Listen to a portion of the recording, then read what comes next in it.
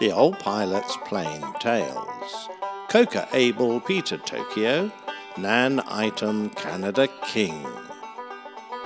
As the apocryphal tale goes, there was a major at the front who, on surveying the enemy forces ahead of him, saw a perfect chance to attack. However, his small force wasn't sufficient to grasp the opportunity. Hastily, he told his sergeant to get a message to the general. "Send reinforcements, we're going to advance." The lines of communication to the general, sitting happily in a villa some distance back, were somewhat complicated. The sergeant ran to the telephone operator and told him what to say. Getting quickly onto the blower, the telephone man contacted the radio station and shouted the message down the crackly line. The radio man smartly fired up his set and, tuning it in, passed the message on. Next it was given to a runner, who in turn told it to a motorcycle dispatch rider. Ploughing through craters and potholes, the dispatch rider drove up to the villa. He was far too dirty to be allowed into the presence of the general, so the officer of the day was called. He listened to the message and strode to the general's aide-de-camp. Having been given the message and looking a little puzzled, the aide-de-camp climbed the stairs and knocked politely on the door of the general's dining room. On being called in, he sidled up beside the general, who was enjoying a nicely hung pheasant, and spoke into his ear. "Sorry to disturb you, sir," he muttered obsequiously. "A message from the front. The major requests, send 3 and 4pence, we're going to a dance." And so it was that the phonetic alphabet was created. Well, not quite, but back before the First World War, when communications weren't quite up to the high-fidelity quality that we're used to, there was a real need for a telephonic spelling alphabet. It wasn't as if there suddenly appeared a single alphabetic code that everyone used, because various different ones popped up all around the world. Even by the Second World War, many nations still used their own different version. The US used the Joint Army-Navy radiotelephony alphabet. This became known as the Able-Baker, after the first 2 letters, and a similar one was also in common use with the Royal Air Force. This one was similar to the Royal Navy phonetic alphabet created in the First World War. A couple of the words are still in common use amongst civilians: F for Freddy and S for sugar. As World War II progressed, America, Australia and Britain had their versions standardized by the Combined Communications Board into the Charlie Charlie Baker Peter 1, the Combined Communications Board Procedure Number 1. At least we were now all calling a love easy tear tear easy Roger all the same thing, but greater minds were on the job at Harvard University's Psychoacoustic Laboratory. Here they examined all the various alphabets from the USA, Royal Air Force, Royal Navy, British Army, AT&T, Western Union, RCA Communications, and that of the International Telecommunications Convention.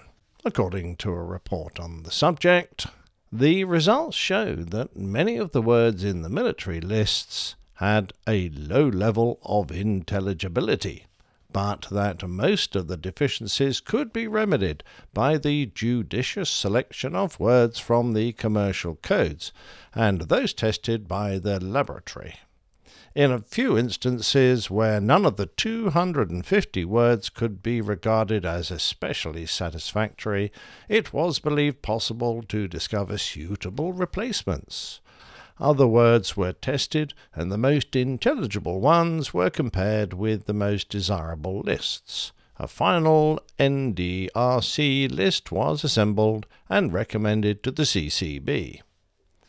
Some letters were obviously difficult, and some were really messed about with. Let's have a look at N, which in 1920 started off as Nancy, under the Universal Electrical Communications Union, Washington, D.C. Code.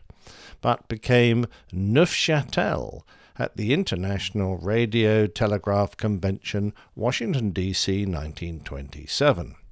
Not satisfied with that, in 1932, the Madrid General Radio Communications and Additional Regulations changed it to New York, which survived the 1938 Cairo International Radio Communication Conference codewords and the 1947 Atlantic City International Radio Conference. However, N for New York became complacent, and at the 1946 ICAO second session of the Communications Division, the same as the Joint Army-Navy version, N was changed to NAN, and later Nickel. Nickel had a short life, and next year it was changed into Nancy, and then later in the same year to Norma. Norma managed to keep going for a couple of years until Nectar came along. As sweet as N for Nectar was, although it survived the 1951 ICAO code words changes, it became a chilly November in 1956. November turned out to be a long month, as it lasted to today, some 61 years later. Some letters have had pretty exotic code words. C was Casablanca. Of all the gin joints, in all the towns, in all the world, she walks into mine. Some seem destined to dash around the world, from Baltimore to Brazil, Hanover to Havana, Madrid to Madagascar, Sardinia to Santiago, Zanzibar to Zululand to Zurich. So we ended up with the modern ICAO version, which has remained more or less unchanged since 1956. Alpha Bravo Charlie Delta Echo Foxtrot Golf Hotel India Juliet Kilo Lima Mike November Oscar Papa Quebec Romeo Sierra Tango Uniform Victor Whiskey X-Ray Yankee Zulu. The reason for all the changes were defined by the requirements laid out in ICAO in 1948. They must be a live word in each of the 3 working languages, be easily pronounced and recognized by airmen of all languages, have good radio transmission and readability characteristics, have a similar spelling in at least English, French, and Spanish, and the initial letter must be the letter the word identifies. Be free from any associations with objectionable meanings. As more countries joined into the international world of aviation, it became obvious that some words were easily misidentified, particularly with the enormous variety of accents. Testing was conducted among speakers from 31 nations, principally by the governments of the United Kingdom and the United States, and the results gave rise to the list of words we currently use. Not only was the word chosen, its spelling, pronunciation, and syllable emphasis was defined. For example, hotel isn't hotel, it's hotel. Generally speaking, or perhaps more correctly, phonetically speaking, the emphasis is on the first syllable, except for November and Sierra, the middle, Papa, and Quebec at the end. Of course, numbers also had to be given the treatment, but they tend to be fairly distinct. However, 1 should be spoken as if spelt W-U-N. 3 is tree, 4 becomes fowa, 5 is fife, 7 is seven, and 9 grows to niner. Whilst the world of aviation and the military were getting themselves standardized, there were, of course, major communication companies that insisted on having their own. Western Union had one in 1912, and AT&T developed their own in 1917. These had strange words like X for Xanthippe, the wife of Socrates, and U for Uppsala, a city in Sweden. Whilst we are all supposed to be able to speak the phonetic alphabet, regardless of where we grew up, I still miss some of the more exotic words of old. Who wouldn't want to say Ursula, Coco, Eddystone, Francisco, Dado, Hombre, Tripoli, Valencia, Yolanda, and Exquis, or count with Penta, Saxo, Sette, Octo, and Nonna, all used in the past. As much as those might make you smile, the radio operators of the Second World War came up with their own humorous version, which started as A for horses, B for mutton, C for yourself, and continued with such gems as L for leather, N for lope, O for the wings of a dove, P for relief, T for two, V for España, and wife or mistress. In a similar vein, there are many brevity code words that came into use, probably just to formalize what was common slang amongst pilots. These are now formally defined in a NATO publication, but I can see that some have lasted almost from the earliest days. Perhaps the most famous is angels, a term meaning altitude in thousands of feet. For example, Angels 5 is 5,000 feet. A bogey is an unidentified aircraft and always gives rise to a giggle when someone calls a bogey on your nose, whilst a bandit is an identified enemy aircraft.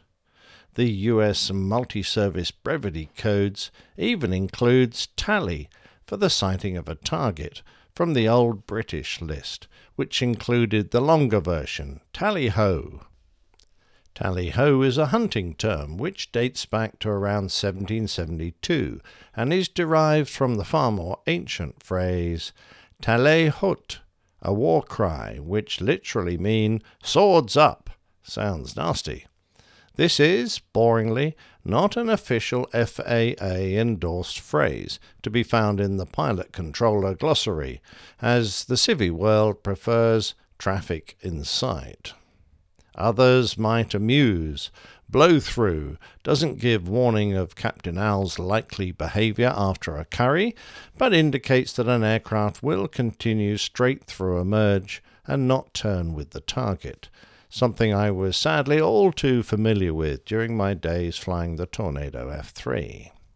Feet wet or feet dry is to cross the coast, while posit asks for your position from a landmark. The Fox calls vary depending on what weapon is used. Fox 1 is a semi-active radar-guided missile, Fox 2 an infrared-guided missile, and Fox 3 an active radar-guided missile, although in my days that call was for guns. Out of interest, a Mad Dog is a visual detection of an AIM-120 or 54 launch. A guerrilla is a large force of indeterminate numbers and formation, and if one were to engage it, you might well end up in a furball, a call indicating known non-friendly and friendly aircraft are in close proximity to each other. Many are intuitive in that home plate is one's home airfield or ship. Others, many of you will know. Try this one. Bingo. Yep, that's the fuel state needed for recovery, whereas Joker is the fuel state above bingo, at which a disengagement or bug-out should begin. Buster is another old one, which means to fly at maximum continuous speed in military power, whilst Gate demands maximum speed in American afterburner or British reheat. On the other hand, Saunter means to fly at best endurance speed. Some words have even made it into civilian use, since a squawk effectively means the same to both an airline pilot using his ATC transponder and a military pilot with his IFF, identify friend or foe.